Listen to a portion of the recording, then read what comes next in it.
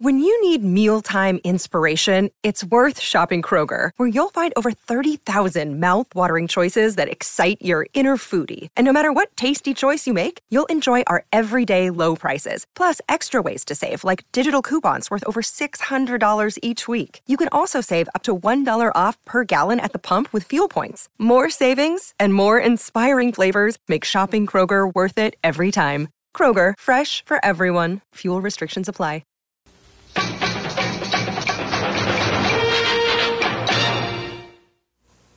For those who were not born before 1962, the Beach Party movies were a series of chaste comedies in which clean-cut teen idols hung out on the beach, rode the big waves, necked a little, and tried to defend their lifestyle against the old fogies who were always trying to ban rock and roll. The financially successful teen movies were a tie between harmless and brainless. This 80s flick, which was a musical satire poking fun at those idols and the whole genre, did it with a lot of good humor and with the full cooperation of its victims. So grab some sunscreen, your extra long surfboard, and watch out for a random pajama party to break out as Chad Shepard and I discuss Back to the Beach from 1987 on this special Forgotten 80s Flick episode of the 80s Flick Flashback Podcast. Oh, Beach! Paramount Pictures is having a party. Fantastic! And everyone's invited. Go get him, Kahuna. And we do mean everyone. We've got to shove off, little buddy. Oh, no, not you, not now. Come on, dudes, let's crank it. Missed it by that much. Don't bung your mother's trip, okay? Well, everybody's heard about the Back to the beach. Now playing at a selected theater near you.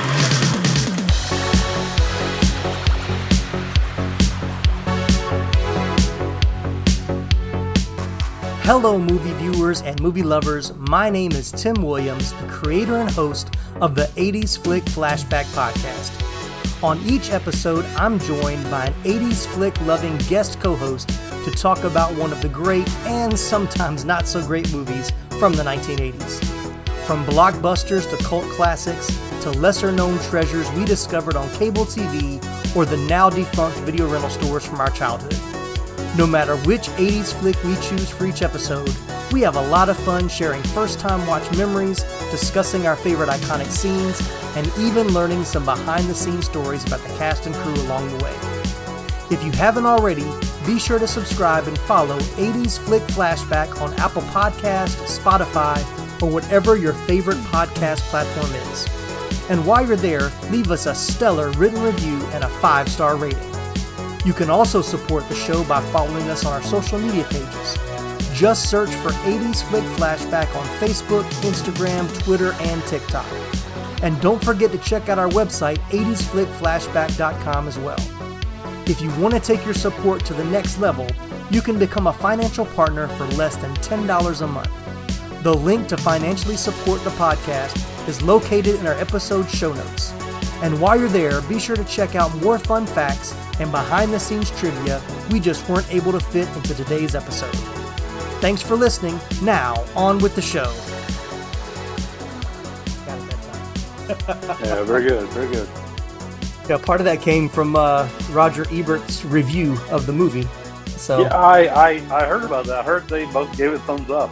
yeah, it wasn't screened for a lot of critics because Paramount kind of pretty much tried to bury it. Yeah. But it said he snuck into a screening to do a review and was actually very surprised at how much he liked it. So, all right. Well, welcome in, everybody. So glad to have you. As we said, this is a very special Forgotten 80s Flick episode. You'll be seeing some of these episodes popping up over the next couple of months, like a bonus episode. If you don't know about Forgotten 80s Flicks, it's actually a series that I started doing on TikTok that then I didn't put on Instagram, where I've gone back and thought about all these movies that I remember as a kid, that people don't really talk about that much today, or had just, and what I've seen is some people didn't know these movies even existed. Some were like, oh my gosh, I totally forgot about this one, or I love this movie. How can you say it's forgotten? A lot of great feedback. And so we're starting with this one, number one, because summer is almost over and we're going to hold on to summer as long as we can. So we're going to go back to the beach, but also because Chad Shepard, my co-host extraordinaire, this is one that he requested because he's one of the few people I know that have actually seen this movie. That's right. So welcome in, Tim. Chad. Oh, thank you. It's good to be back. Yeah, man. Before we dig too far in, I do, because this is a forgotten 80s flick, I'm going to read a little bit of a summary for those that are tuning in, like, what is this movie all about? So here's a quick recap. Okay. Back to the Beach is a 1987 comedy musical starring Frankie Avalon and Annette Funicello and directed by first-time film director Lyndall Hobbs. It generated a total domestic gross of $13 million and received a 2 thumbs up rating from Siskel and Ebert. The film is an open parody of the beach party films made popular in the 1960s, especially those in which Frankie and Annette had appeared. The plot is merely the means of connecting the various sight gags, homages, and in-jokes. All character names are taken from those earlier films. The film's soundtrack included covers of several well-known beach tunes, along with new songs. So that's kind of a brief overview. Not to give you too much of the plot, because once you go watch it. Tell me about Back to the Beach for you. When did you see it for the first time? Oh my goodness! During, of course, we did the great Back to the Future episodes. Oh yeah. And I mentioned I had a gentleman who had recorded a lot of HBO movies on VHS. Mm-hmm. And I don't remember what this was on, and I know I borrowed it from him. It's funny. I sent him a message the other day and asked him if he still had any of them. He said, "Oh yeah." Oh really? Said, yeah, wow. Come. Yeah. So I was like, "Well, I want to come and just take a look at it, just to see what mixtures you had." So he approved it. But I borrowed this from him because it was 87. I was 8. Oh wow! And I watched this movie a lot. Yeah. I don't know why I watched it a lot after watching it again, but I think he had it. I think either Channel 36 or Channel 46, one of the movie channels here in Atlanta, played a lot too, and I would watch it then. It was right after it came out, so I know I watched it back then. Yeah, this was one that I know came on cable because I remember I'm pretty sure that's how I saw it. But I remember I had watched, like, anytime it was on, I found myself watching it. And I'm kind of like you. It's like going back, I'm like, I don't know what it was about the movie that appealed to me. If it was the music, because I was a big music kid. I loved, music stuff. Right. I can't really say I was that big of a Pee Wee Herman fan, which we'll talk about his cameo in a minute. I'm actually watching it now. He's on right now. Sorry. I was watching it on before we started. So Yeah. But I remember being at like a family member's house in the summer. Usually every summer I would spend like 2 weeks or 3 weeks with my grandparents who lived in North Carolina. And one of my grandparents, I'm like, I'll dig too deep in my family history, but one of my sets of grandparents, I had a bunch of cousins and other people there that I would usually hang out with them more than I'd hang out at my grandparents' house. And so I was at my cousin's house.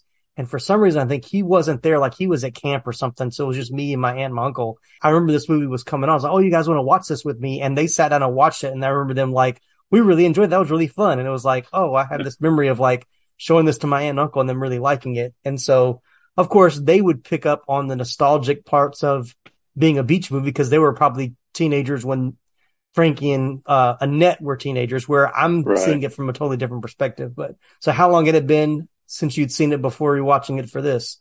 Oh, years. Yeah. Many years. Yeah.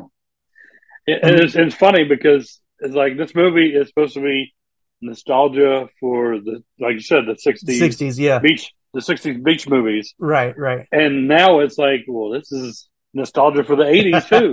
Because it's so like, 80s. Oh my gosh. Like yes, it is. The costumes and the music, even though they're doing old songs, but they had made them more contemporary, like trying to make them more 80s style. So it's funny that you're singing songs from the 60s in the style of the 80s, which now is nostalgic for us. So it's like nostalgic on multiple levels. Right. It's funny you mentioned musical. I don't know if I consider this, like I was having that argument I was having that discussion with my wife, and because she was like, "Oh, this is a musical, huh?" Because they were singing when she came in the room. Right. And I was like, well, I consider musical, and you may have a different opinion. You and I both have done musical theater. Right. Yeah. Right. To me, a musical is more of songs that drive the plot.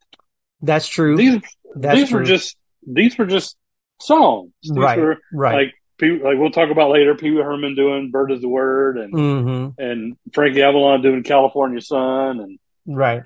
And whatever song Annette and Fishbone sang, I don't The Jamaica Ska. Yeah, Jamaica Ska. But they didn't really further the plot. So I'm like, I don't consider this a music. It's more of just a comedy with singing. I mean, they're just singing the comedy.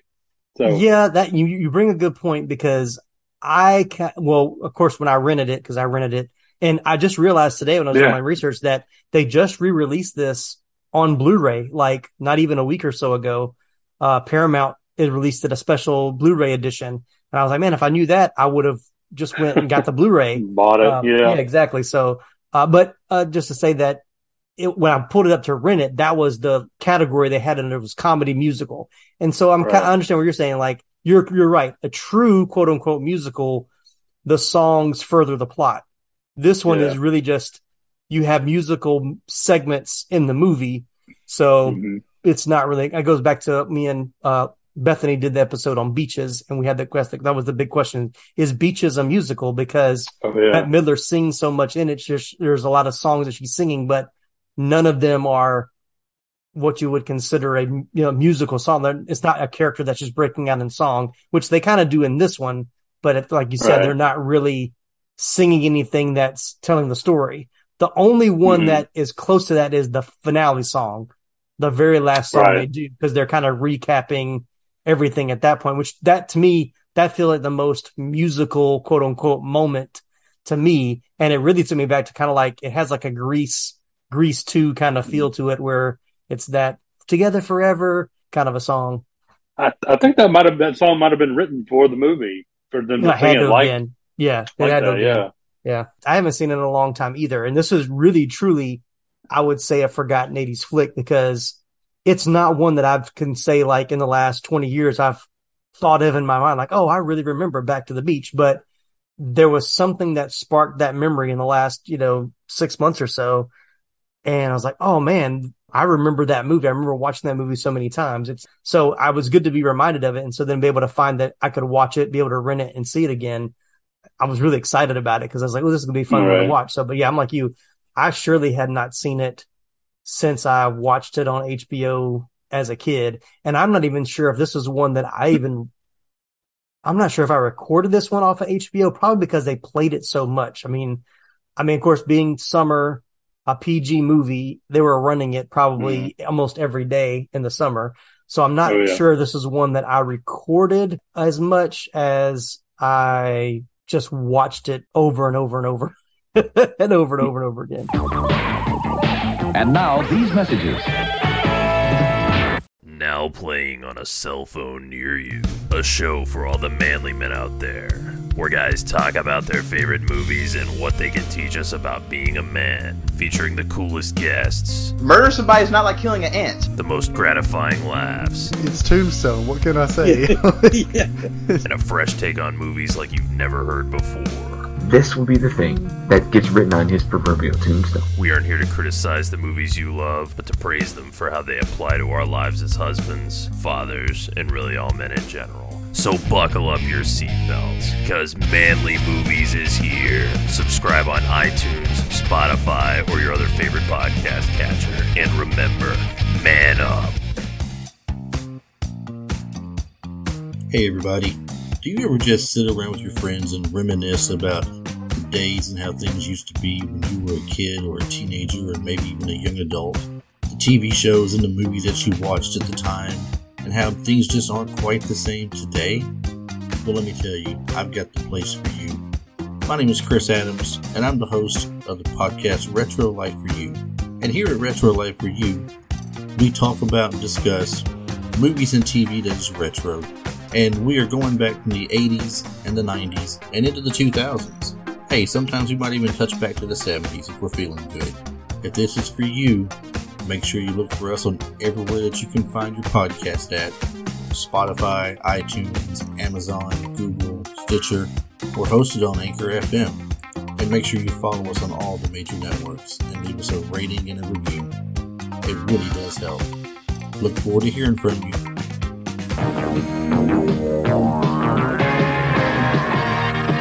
So let's talk a little bit about story origin and pre-production. Not a whole lot of backstory here, not a lot that we could really find on these, but here's what I found. So the film was actually the idea of Frankie Avalon and was in development for a number of years. He hired several screenwriters and shopped the screenplay around town. Paramount was attracted to the project but did not like the script. Because Orion Pictures owned the rights to the original quote-unquote beach party movies, Paramount wanted to make, in the words of one spokesperson, an entirely original screenplay not based on any prior beach movies, instead make it a parody of all beach movies, which I think was a very clever concept for sure. I mean, I think that's what kind of is the appeal of it to me. Writer-director James Comack shared the same agent as Frankie Avalon, and he became attached when Paramount agreed to finance the movie. He said, this is his quote, "I met with Ned Tannen, Paramount's production chief, and we agreed it would be about a middle-aged marital life crisis, which through a series of happy events allows the couple to recapture their youth and renew the relationship. Eventually, they wanted a picture I couldn't deliver. They wanted to camp it up, and I felt it wasn't necessary." So eventually, Paramount hired Lyndall Hobbs to direct. She had never made a feature film before, but had directed numerous music videos, which is probably why you got a lot of music in the movie. Various writers were hired. I thought this was fascinating. 17 different writers worked on this screenplay. Wow. That cost an estimated $2 million just in writers' fees. But Funicello called it her favorite filmmaking experience since Babes in Toyland. But it was also during the making of this movie she first started developing the symptoms of MS, which she passed away from. But and I would say you can definitely see her struggling in a few scenes that I totally missed as a kid. But going back and watching it, it's like you can tell. I don't know if she feels uncomfortable, if she looks tired. There's a couple of in the musical scenes, especially, I can tell she looks a little like one shot she looks energized, the next shot she's a little bit more. She's giving it her all, but you can tell she looks a little tired. And maybe I'm just reading into it now, knowing that now. Right. Who knows? No, yeah. I agree. I haven't seen clips of, her and she was in the Mickey Mouse Club. I've seen a couple of scenes from the beach movies. But this movie and when Frankie and her were on Full House is what I remember remember the most. Yeah. And it's kind of had that, she had that same vibe in Full House as well. Mm-hmm. So I definitely could tell that she was sick. And I think this was like her last movie too. It was. Yeah. Yeah. Yeah.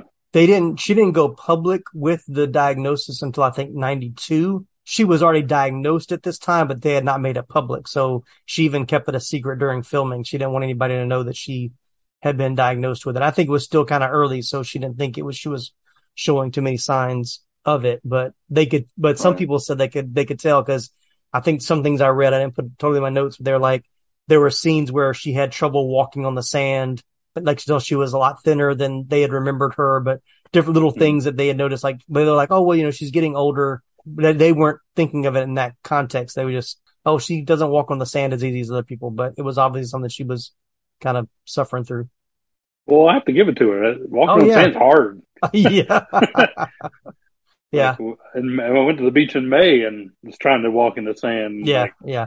But yeah, you bring up a good point though, because I've never seen one of the beach movies, like not one that I can remember. Maybe I saw a clip or two of something, as a kid, or rerun on 36 or 40, one of those stations in Atlanta that played old movies on a late Saturday night or something. But I didn't get the parodies as much of those things, but they had enough other gags in the movie to keep you entertained. Like, you didn't have to be a fan of, or have to have a lot of knowledge of those beach movies to kind of be in on the joke, which I think is what was smart about it. Oh yeah. It was good writing. I guess with 17 writers, you better have some good writing. But I think I read somewhere, like they said, when they started, they only had like 4 pages of the script when they first started. So they were constantly getting new pages every day as they were filming. So they were obviously kind of working on this one even as they were filming. And it was a very short filming window too, because I read an interview with the director and she was talking about how they filmed it in Hawaii during the winter. So they were dealing with a lot of weather issues, which you can see in a couple of scenes where it's like it's cloudy at one point and then completely sunny. It goes back from like cloudy and sunny a few times. But she said they did it in I don't think it was 3 weeks, but maybe like 3 months. But it was a really short amount of time to make the movie. But I think she did a good job. Unfortunately, she didn't really make anything else. I didn't see anything after this.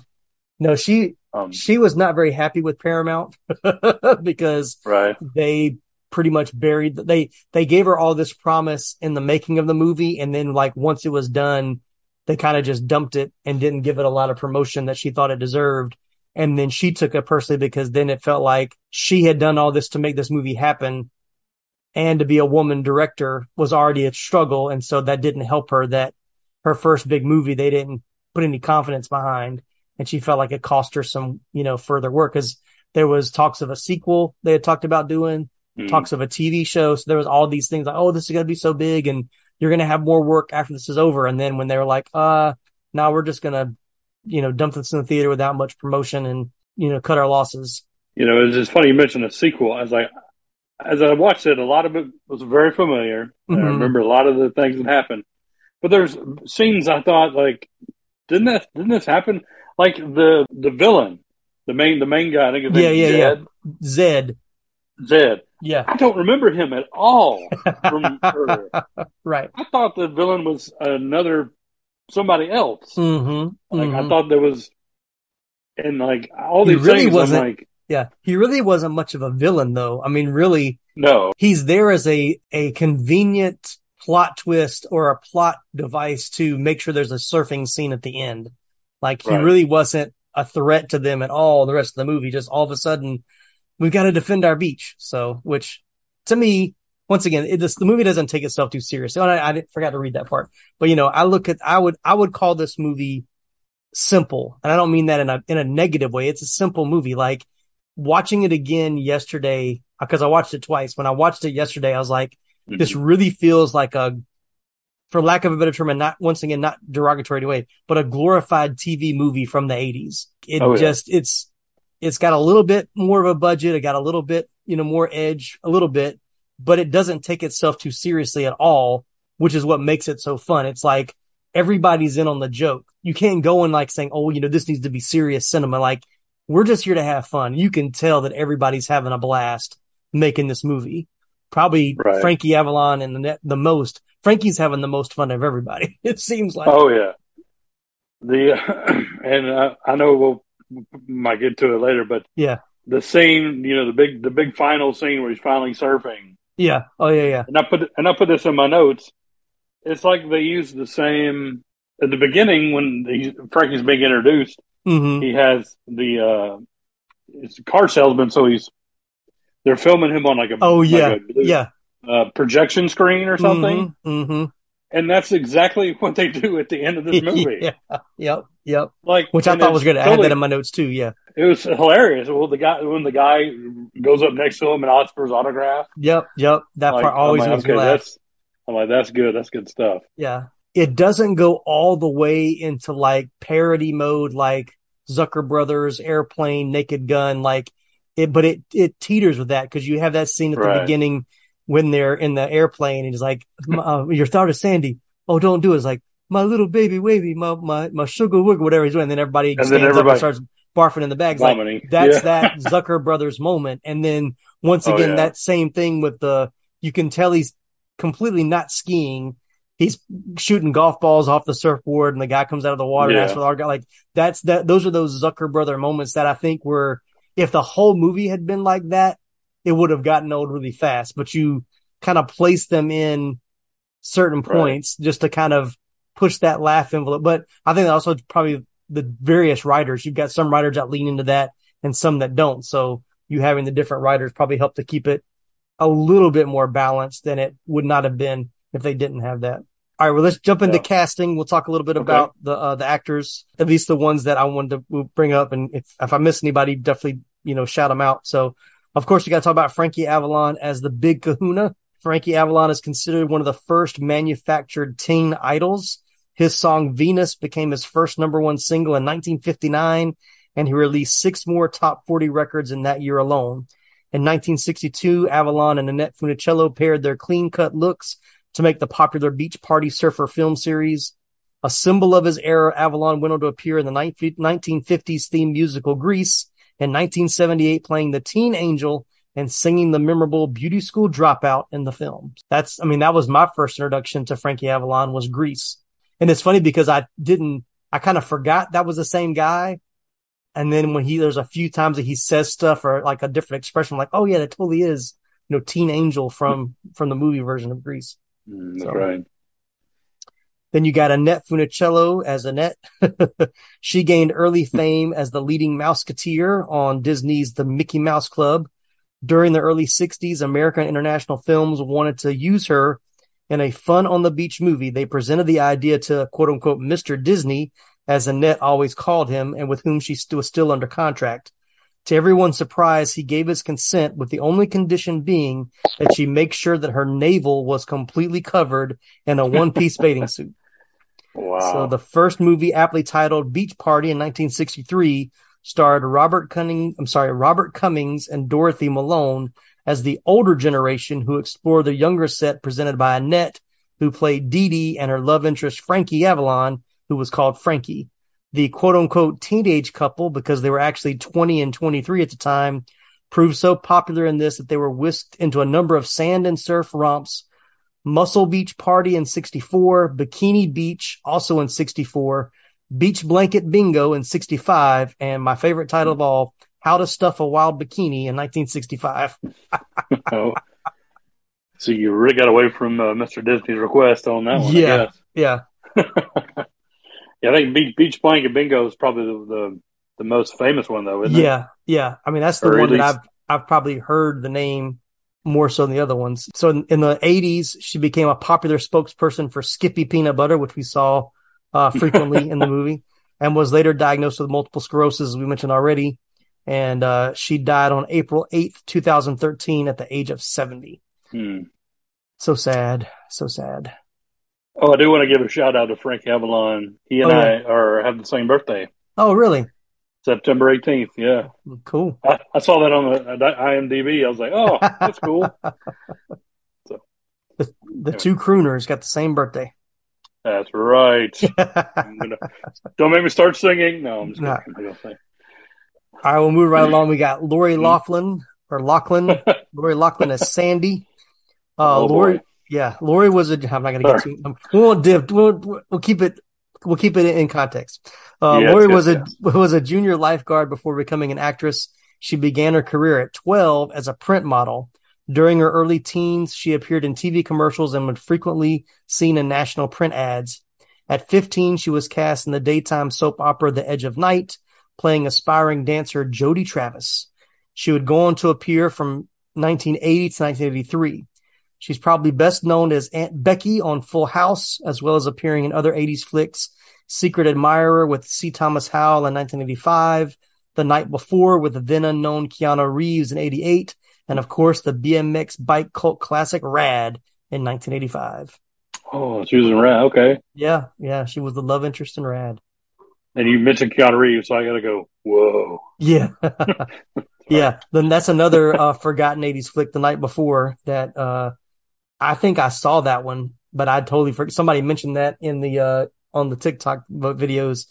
Like, you got to do A Night Before with Keanu Reeves. It's like Keanu Reeves was in a movie in the 80s that I don't remember, and sure enough, so definitely check that one out. So that was before Bill and Ted? Yeah, I think he had, like, Bill and Ted was filmed in 86 or 87, and it got shelved until 89. So he probably made this one after that, but it hadn't come out yet. So he hadn't become like a name by that point. Right. Oh, what's the 87? I got to think about Bill and Ted, because Parenthood, I think Parenthood and Parenthood and Bill and Ted came out the same year in 89. I'm pretty sure. Right. I don't know. If we're wrong, somebody tell us. Yeah. I didn't dig that deep into Keanu Reeves yet. No, I didn't. I didn't either. I can go ask my wife. She's a huge Reeves head. Oh yeah. Okay, I won't call it that. That's weird. Sorry. But yeah, Lori Loughlin. Yeah, I big fan of her on Full House. Yeah. Aunt Becky. Yep. Yeah, I won't talk about what's going on. But my wife came in and we saw her, and she's like, that's the girl from Full House. I'm like, yeah. Mm-hmm. We both said at the same time, she's got Tiffany Amber Thiessen from Saved by the Bell hair. Oh yeah. She definitely giving off that vibe for sure. That wave that she had. Mm-hmm. Mm-hmm. And my wife also said she also reminds me of Brooke Shields. I could see that. Movie. Yeah, so I'm like, I could see that. Yeah, like that mid, just done the Blue Lagoon. Mm-hmm. Mm-hmm. You know, going into her older movie. So yeah, I could see that for sure. Yeah. So then we got Tommy Hinckley as Michael. I don't have much on him. It was his first movie role. He's done some previous TV work, but just because he was a main character, I wanted to bring him up. Mm-hmm. This is one that I did. Go ahead. I do want to say something about him though. Sure. Quickly. Well, not about him, but his character. His character. I said, this is what I put in my notes. I wonder if Bill Paxton was up for the role of Michael.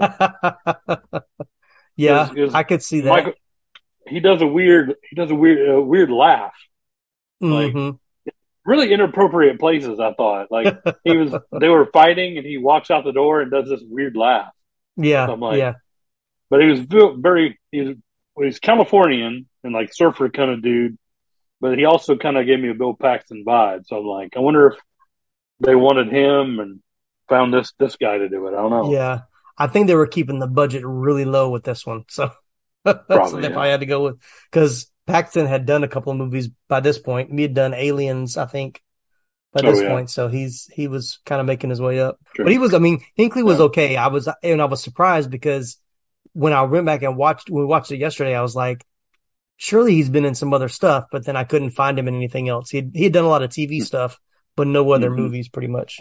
The next one, Bobby, was played by Demian Slade. I did not realize this until a couple of weeks ago, and I can't believe I didn't know this already. But this is only his second movie. He didn't make any other movies after this one. He's best known as the paperboy from 1985's Better Off Dead. He is the infamous kid that says, "I want my $2." Oh, my $2. That is him, isn't it? The same kid. Wow. Which now I'll never see this movie the same way again. Yeah. I'll never see this movie the same way again. Let it sink in, everybody. I did not. Yeah, I didn't even click on his name because which is so funny because his whole opening thing is him playing with that switchblade comb, which is one of the main things he does in Better Off Dead. So it's like he's almost parodying himself in his own character. Yeah, which I had that in my notes as well. Yeah. I said that this kid is obsessed with that knife comb. Yeah. That's what I put. Yeah. I do love at the beginning when he's like threatening the dog or the cat or whatever at the house with like, he's got two, then he have two of them, two of the switchblade combs. Yeah. Oh yeah. She takes one away and he pulls out another one. Yeah. Now, did you have one of those as a kid? No. It's too much like a knife. My parents didn't like guns or knives. Yeah. I wasn't allowed to have one either, but one of my friends, I would get one from a friend at school. Of course, they would take the comb out, and then it would just be like this pointed edge thing that didn't. I mean, we didn't put a blade in it, but we just thought it was so cool that it opened up. But yeah, I remember those fondly. But yeah, I wasn't allowed to have one either. Right. But I ended up with one, and then I think my parents found it, and I got in trouble for having it. So. Well, it took me late into the 90s to actually get a Ghostbuster proton gun. Because my parents wouldn't buy me any gun. Any kind of gun, any kind of toy gun. Yeah, any weapon. No water guns, yeah. No, I get that. I couldn't have it. Never had a Super Soaker. Nope. Wow. Yeah, I'm like, it's water. But anyway, one more thing about the kid. I said as a kid, Bobby really annoyed me. Yes. But watching it as a grown-up, I totally enjoyed his snarky attitude. My favorite part I don't know if I laughed as much as a kid, but I love, especially at the beginning, is him egging on his dad and his dad wanting to like beat him. But the mom's like, "Oh, leave him alone. He's okay." And he'd be like, "I'm just one time. I just want to give him one time." And I was like, that made me laugh so much watching it again. Anything else we want to talk about? Demian Slade? Bobby? No, I think that was it. Okay. He may come back up again when we talk about scenes and stuff. Okay. Yeah. So then we got Connie Stevens as Connie. She began her career in 1957, making her feature film debut in Young and Dangerous before releasing her debut album the following year. She had a supporting role in the musical comedy Rockabye Baby in 1958 opposite Jerry Lewis, followed by the drama film The Party Crashers, also in 58, opposite Frances Farmer. She gained widespread recognition for her portrayal of Cricket Blake on the network television series Hawaiian Eye, beginning in 1959. She garnered concurrent musical success with her single 16 Reasons, when it became a radio hit, peaking at number 3 on the Billboard Hot 100 chart in 1960. Stevens continued to appear in film and television throughout the 70s and 80s, as well as performing as a musical nightclub act. She was interesting because I remember as a kid seeing her in the movie and knowing who she was. But when I went through her filmography and stuff, I was like, I don't remember seeing anything. So it may have been like some TV appearances that maybe she was in, or she'd done commercials or something. That's how I recognized her.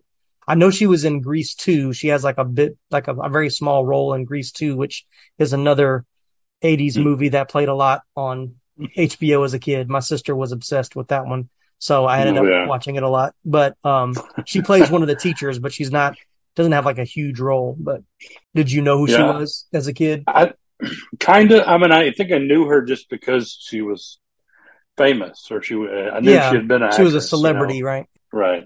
For real reasons, not like today where you could be famous for being on TikTok or YouTube or anything wrong with that. Hey, watch out, because I'm borderline famous now, so I'm just kidding. Okay. my bad.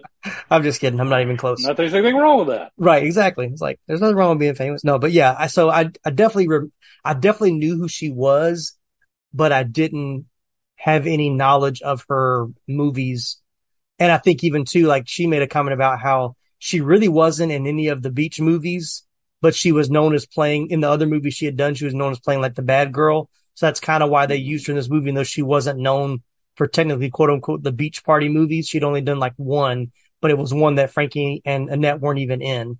But one of my favorite lines is when she sees him again and she's like, "Oh, look at you, look so good. Oh my, give me a net." It's like, give me a net, like a net to use, right. But in a net, it's right there. And she's like, "Not that kind of net." And I don't know why that pun was so funny to me as a kid, but yeah, I thought it was funny.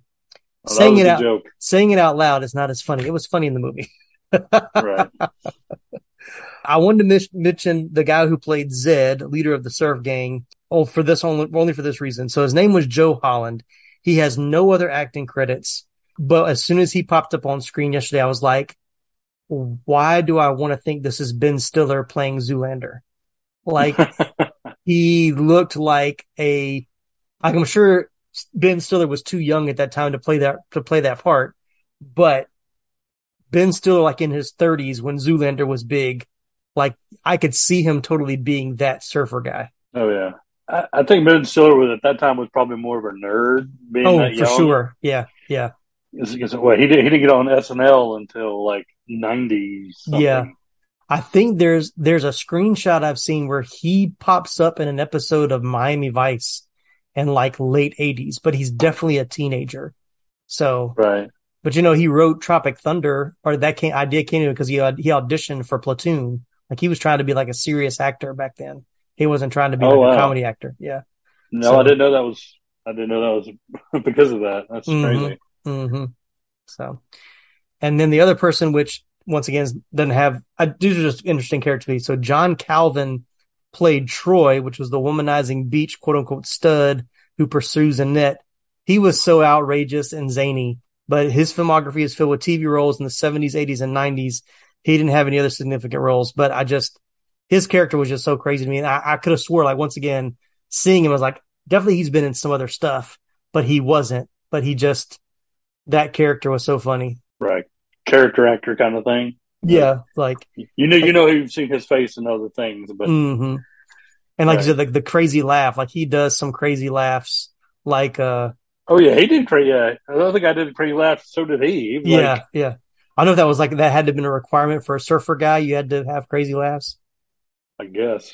But he was funny. Like, go back to Zed being the bad guy. If anybody was going to be the bad guy early on in the movie, I would have thought it would have been Troy, because Troy was the one trying to steal Annette away from Frankie, or the big kahuna. So I would have thought that he would have been the bad guy, but he kind of becomes indifferent. Like he's not good or bad by the end of the movie. Like he's really more on their side, even though, he keeps trying to steal away.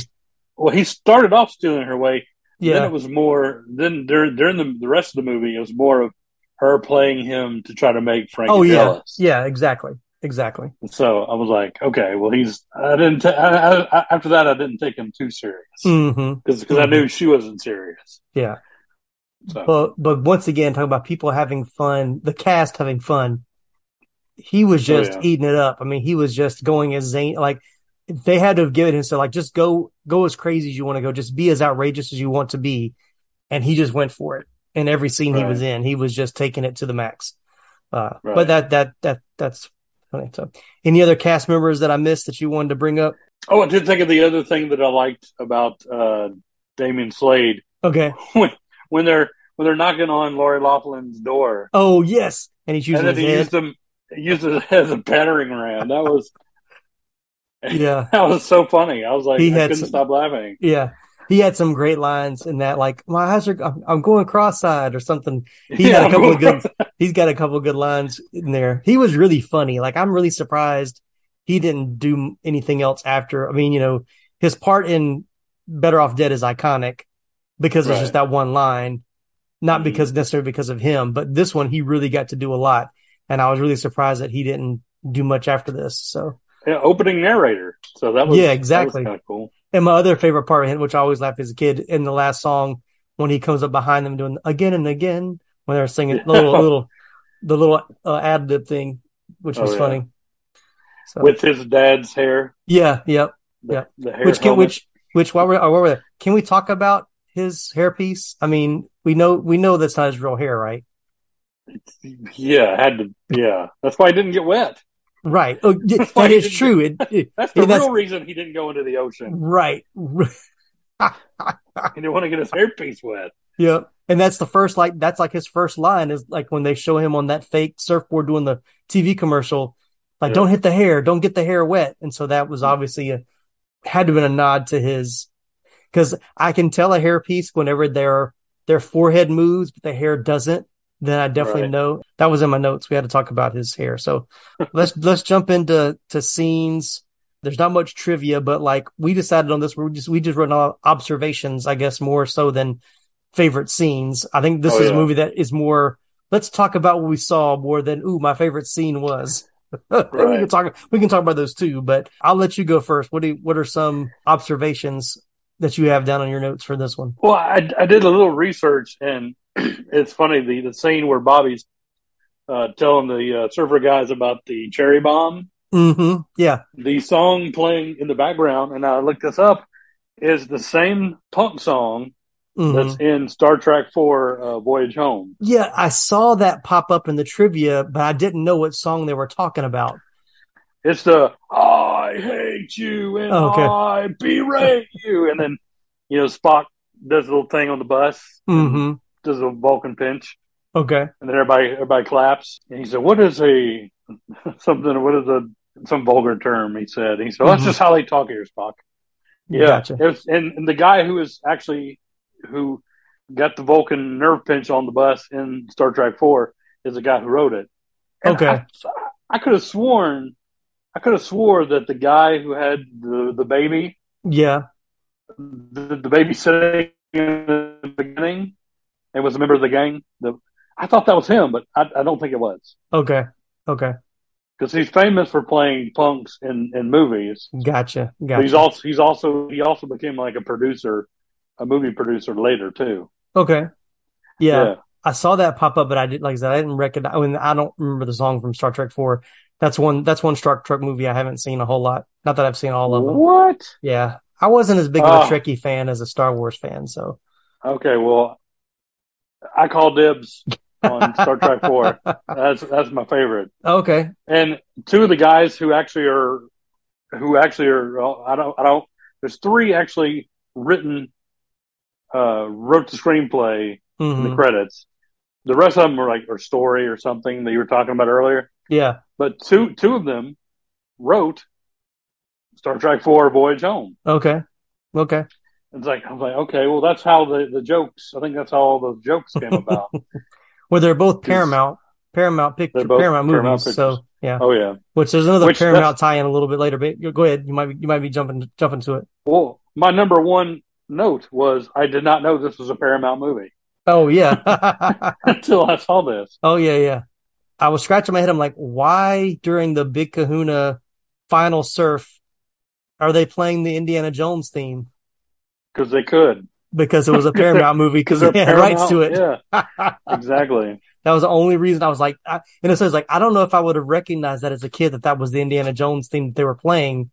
But when it started, I was like, that's an odd choice for a beach movie this scene. I mean, it's heroic, but it's just, it's a little more out of left field than I would have expected. So. And right before that, when the bad gang members are surfing in, they're playing Flight of the Bumblebees. Bumblebees, yeah. Or the one from Apocalypse Now. Oh yeah, that's not Flight. That is I know what you're talking about. It's not Flight of the Bumblebees. It's the other one. No, it's the other one. Flight of the Valkyries, maybe. Maybe, yeah, Valkyries. Yeah, that sounds right. But it's the one where the helicopters are coming in and right. And I'm like, well, that's Apocalypse Now is a Paramount movie as well. Oh, there you go. So like they're just studio okay. Well, we have this. You can use that. Right. Once again, keeping that budget down, keeping that budget low. That's right. What else you got? Oh yeah, who thinks women wear those outfits at the slumber party? Oh my goodness, those. I don't even know where to be. Like, anyway, that's one of the notes I took. The slumber party is pretty out there, but it's fun. Yeah. And then of course the how the biker gang all of a sudden comes over. Dances for they live next door. Yeah, and then leaves. Yeah, they live next door and then they leave. Yeah, that whole scene is very confounding. But I'm assuming that is some kind of nod to the old beach movies that I haven't seen. That's the only justification I can give it of why that is there. What I like about and why I kind of mentioned the intro of the pajama party is because one of the lines that made me laugh, and I'm sure it was done after the fact, but when they're about to challenge the surfer dudes at the party or whatever on the beach. Mm-hmm. And he's like, Frankie, I was like, we're going to sell this the old fashioned way. And somebody goes, we're going to have a pajama party. You could hear it out in the background. And it made me laugh. I didn't hear that. Yeah. Oh, it was a great callback. Hilarious. It was a great callback. So, yeah, well, cause earlier Annette was going to show her how to get a man back. Right. And she's like, well, I have an idea. And she's like, well, Mom, I think it's too early in the day to wear pajamas. Yeah, they do references a couple times. There's a couple of good running jokes in this one. So I enjoy running jokes. Yeah, the running jokes. One of my favorites was the running gag of Frankie's surf name being done wrong. You had the big Chihuahua, the big Carbanza, the big Potato, and my favorite from Mrs. Cleaver herself, the big Crapola. Right. Big crap. That was interesting, and I know we're going to get the cameos. Yeah, I can't wait for that. But the two Wally and Beeve doing Siskel and Ebert. Yeah, exactly. I have that written down for sure. Yeah, because they both they did their thing and they gave it a thumb. They gave it a little rating and they gave it a thumbs up. Right. I'm like, that's Siskel and Ebert. For Siskel and Ebert to give them 2 thumbs up with them parroting them, I thought is great. I was like, it's fantastic. That solidifies its cult status for me. Is that you parody the critic that ends up giving you 2 thumbs up is the sweetest revenge. And it's funny. I saw that was on at the movies, and I used to watch it religiously. And I was like, I should have tried to find a YouTube, see if I can watch. Yeah. They had one on YouTube or something. Yeah, they got a lot. There's several of them on there. I've watched a few of them. I didn't watch for this one, but yeah, I may have to go back and find that one too. So, all right. So before we get to the cameos, I don't know if you noticed this, but there's a guy during the Jamaica ska song that is completely sunburnt on his back. Like he is beet red. Everybody else is like, pale or tan, but this dude is like his back and his shoulders is like bright red. And he shows up in one scene. I was like, is that guy sunburned? And then 30 seconds later, there's another scene where you see everybody walking away and you see him again and he stands out. Yeah. I just thought that was, I don't know why that jumped out at me, but it was just like somebody on the crew was like, okay, everybody, make sure we're going to be on the sun a lot today. We'll make sure everybody puts on your sunscreen. That guy was like, nah, I can take it. And so he's the one guy that's like beet red above everybody. Are you backing up to try to see it? Yeah. Oh, sorry. No, sorry. And I had this on my notes. I did not know who Fishbone was. I didn't either. I don't recall. They came up a couple of times in my notes about, they were such a great group to get, and I was like, I don't know who they are. Yeah, like if they would have got the Beach Boys, I would have known who that was. Right. But I guess they were pretty big then in the 80s. I don't know.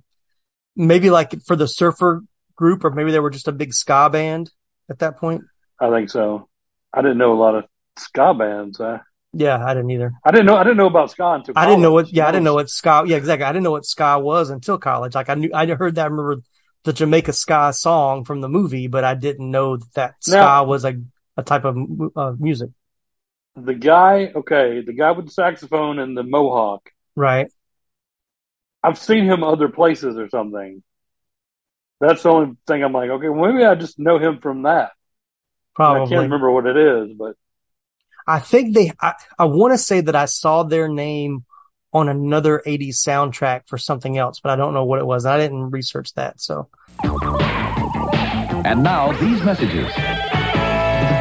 What's up, dudes? I'm Jerry D of Totally Rad Christmas, the podcast that talks all things Christmas in the 80s. Toys, movies, specials, music, books, fashion, and fads. If it was gnarly during Christmas in the 80s, he's got it covered. Wait, is there a lot of things to talk about for the 80s and Christmas? Well, you got the movie giants like Christmas Vacation, Scrooged, and A Christmas Story. There are TV specials like Muppet Family Christmas, Claymation Christmas Celebration, and a Garfield Christmas special. Plus classics shown every year. You also jam out to Last Christmas, Do They Know It's Christmas, and Christmas in Hollis. But most of all, it was a time for the most bodacious, best-selling Christmas toys ever, like He-Man, G.I. Joe, Transformers, and Cabbage Patch Kids. Yes, them too. We cover them all, plus much more, including standard segments like Hap Happiest Memory, Gag Me with the Spoon, The Other Half of the Battle, and Chant with the Littles. So tune in to Totally Rad Christmas everywhere you get your podcasts. Turn the clock back and dive into those warm and fuzzy memories. Later, dudes. What seems to be the problem, pal? There's so much pain in the world, so many issues. I don't think I can bear it. Well, friendo, it sounds like you could use a dose of Pop Culture Roulette. Pop Culture Roulette? What's that? Some sort of pop culture themed podcast or something? That's right, sonny boy. When hope seems far, dive into some PCR. But I already get my entertainment news from Variety. Huh, that's pretty good. If you're a chucklehead, PCR gives you news you need, condensed, unfiltered, and raw, from three nerds who know a little something about something. Wow, okay, sign me up. That's the spirit. Pop Culture Roulette. New episodes every Monday, available on all major podcast directories. Comic books have been around for almost a century, and in the last 2 decades, we've finally gotten to see many of these characters brought to life in movies and on TV. On the Moving Panels podcast, we discuss movies and TV shows based on, inspired by, and adapted from the world of comic books. Join me and my guests as we discuss both the good and the bad from Marvel, DC, and even some of the lesser-known comic book companies. Learn what is and isn't from the comics, as well as our nerdy review of the movie or show. New episodes drop every Monday, and you can find us wherever you listen to podcasts. So join us for Moving Panels, and I'll see you on the other side of the page. All right, well, let's talk about cameos. That's why I'm here. Yeah. I was a little disappointed because I've seen like some of the like re-release covers for the movie, but and they put the cameos on there, and I was like, why would you do that? But anyway, right. These are the ones that I wrote down. Of course, we have O.J. Simpson at the beginning, which I was shocked when he popped up.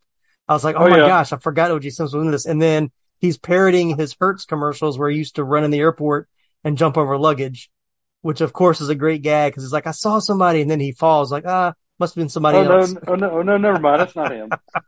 And he got, Frankie steps on his hand. Mm-hmm. And I was thinking the whole time, this kind of reminds me of, what's his character's name from Naked Gun? Naked Gun. Oh, yeah. I can't remember what his character's name is in Naked Gun either. But yeah, exactly. I was like, which is a Paramount movie. I'm like, okay, well, that's how I wonder if he had a deal. This episode is brought to you by Paramount Plus. Please pick up your subscription. Which this movie is not on, which very disappointed me. Yeah. Because I have that service, and I was wanting to watch it on there, but I could not. But yeah, if it's like any other time that I've had to rent something, in about 2 weeks it'll show up. There he is. I just saw the sunburn guy. You saw the sunburn guy? Yeah. The green shorts. Yeah. Yep. I'm like, oh my goodness. He's the only one. Yeah. He's the only one. All right. You mentioned earlier before we move. You mentioned earlier they filmed this in Hawaii. Yep. So the plot of the movie is they're going to Hawaii, stop in L.A. And stop in L.A., yeah. But so they film L.A. in Hawaii. Why didn't they just say, okay, let's go to Hawaii and just say this is Hawaii? Who knows? Who knows? I'm sorry. I did. Good question. Yeah. All right. So then, of course, you got Gilligan, Bob Denver, which was great as the bartender. In his Gilligan outfit. In character, because he's like, can I tell you the story? And nobody wants to hear it. That other running gag about nobody wants to hear a story about, you see this coconut? We had a guy on our island that could make a radio out of this, but he couldn't fix a 2-foot hole in a boat. Yeah. Can I tell you the story? I've heard that joke. It's funny. I've heard that joke so many times. I forgot that was in there. Mm-hmm. And he's the one who said it. That's hilarious. Right. And then at the very end, when the skipper comes in, Alan Hale. Oh, that might be my favorite one. That was my favorite. Little buddy. Oh, yeah. Frankie calls him little buddy. And he's like, don't call me that. I hate that name. And then he's like, come on, man, we got to go. He's like, not again. He's like, it's just going to be a 3-hour tour. Right.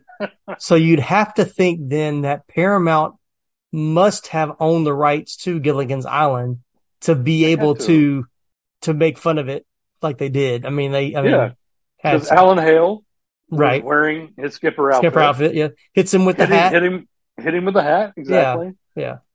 For those of you who've never seen Gilligan's Island, that was a staple of rerun television in the 80s. Oh, yeah.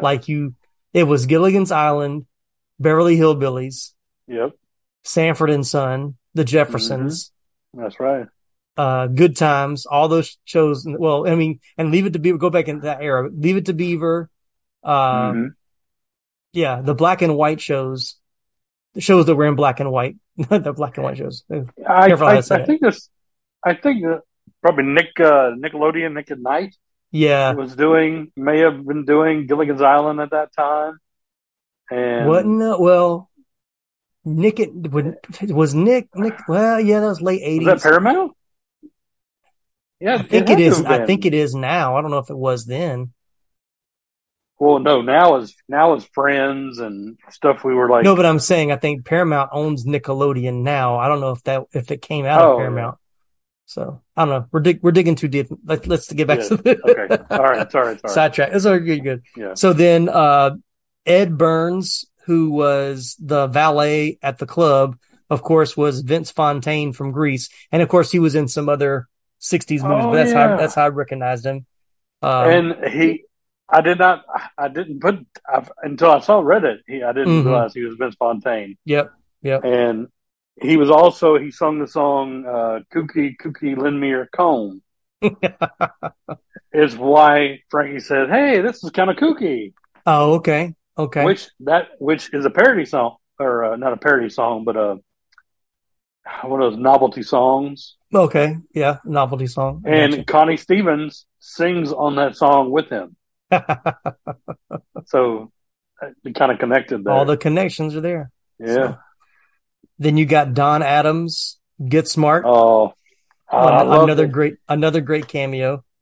Yeah, and he said all his great Get Smart lines too. Missed it by that much. That much. Would you believe?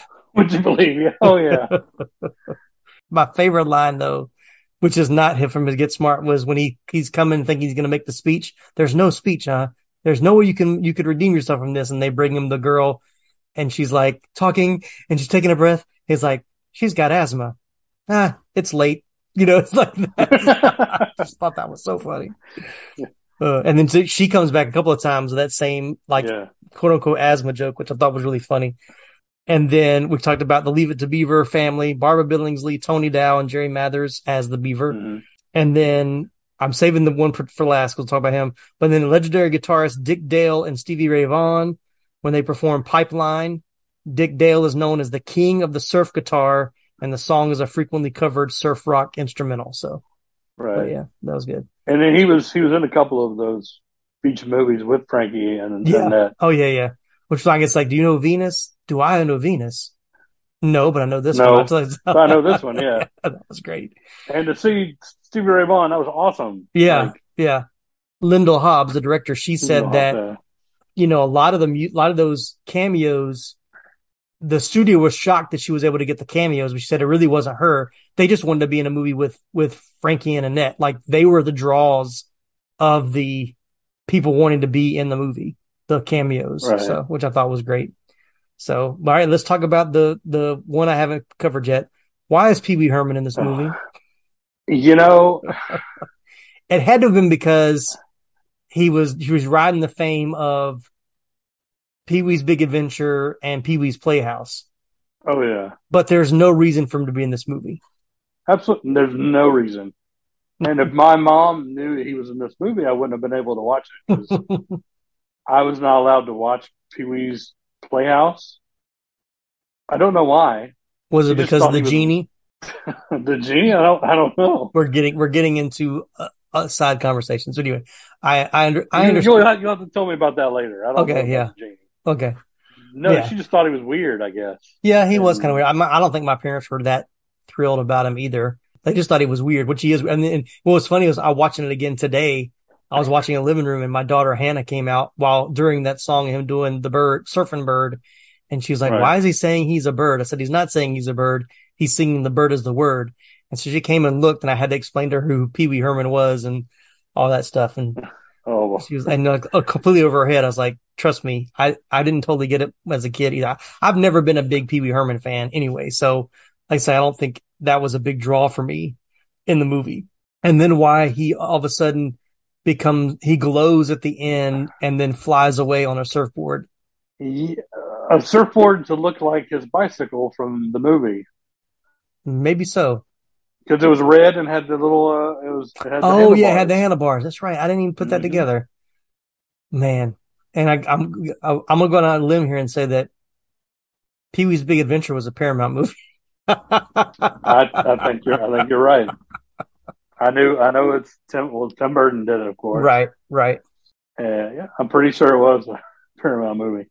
Because when do you remember when what was the sequel? Big Top Pee Wee? Big Top Pee Wee, I think, was 88 or 89. It was later. So because Pee Wee's Big Adventure was 85. So yeah, right. This was between the two, between the original and the sequel. So okay. So he was probably only in here because Pee Wee's Playhouse was so big. Right. That was gotta be CBS. Yeah. Which is now owned by which is now owned by Paramount. There's a running theme here that we did not see coming. I didn't know either. All right, well let's start to wrap this up. But I only have one piece of trivia, which I thought was interesting. Throughout the movie, Frankie Avalon's character is only referred to as the Big Kahuna, and never once is called by his first name. He is listed as "quote unquote" Annette's husband in the end credits.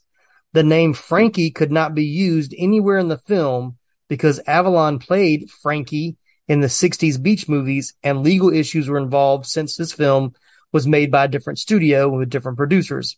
However, the Big Kahuna was actually a character from Gidget rather than from the Beach Party series. The same thing is said for Annette Funicello's character because her character's name in the Beach Party films was named Dolores, or Dee Dee for short. So that's why he was the Big Kahuna and not Frankie. Yeah, because no one ever calls him by his first name. Yeah, exactly. It's either Big Kahuna or my dad, which might be why potato or Big or dad, which may be why Bobby had to narrate, because he had to give that exposition, and he could say my dad instead of Frankie. You know what I'm saying? Right. So pretty smart. So in her memoirs, Funicello wrote that she and Avalon were preparing a sequel where their characters would go on a safari in Africa, but that her illness meant she had to pull out. She did agree to go on a Back to the Beach tour with Avalon on stage shortly after the movie came out. So that's not much trivia on this one. Those are only two things I really had. So, but let's talk about box office. So Back to the Beach debuted on August 7th, 1987 It came in 8th at the box office.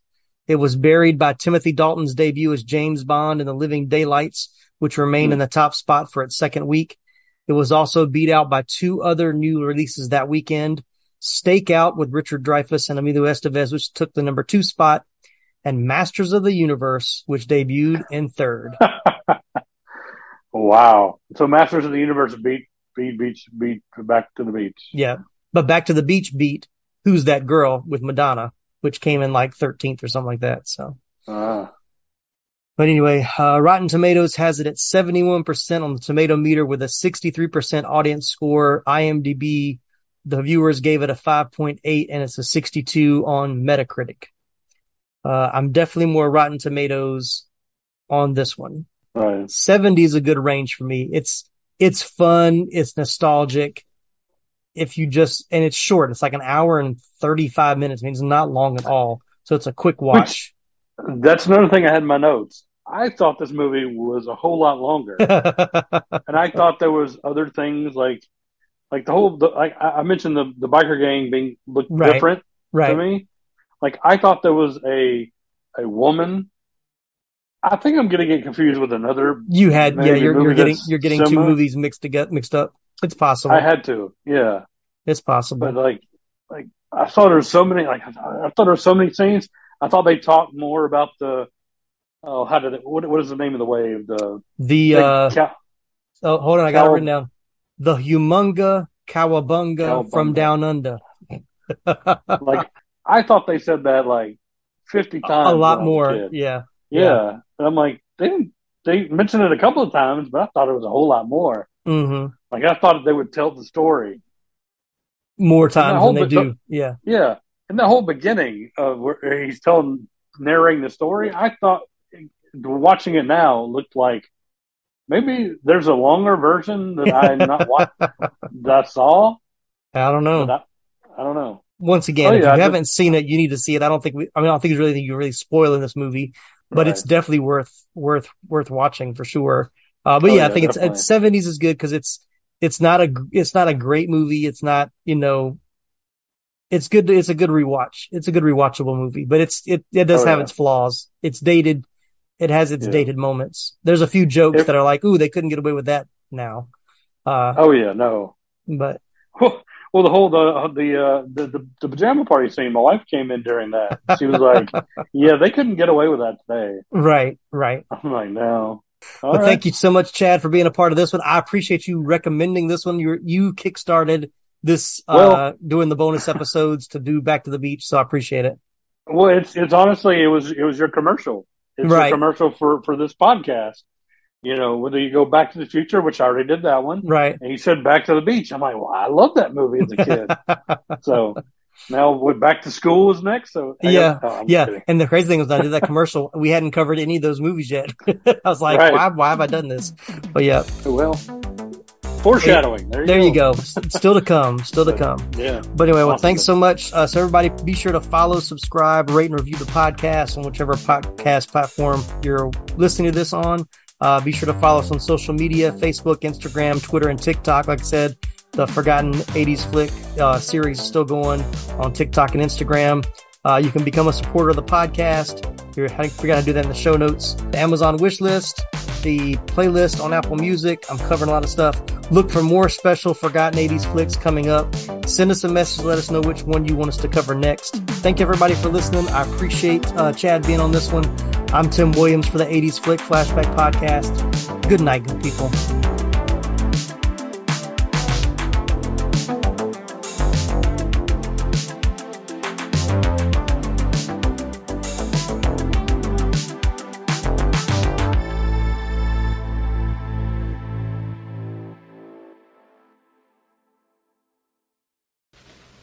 You're still here? It's over. Go home. Go.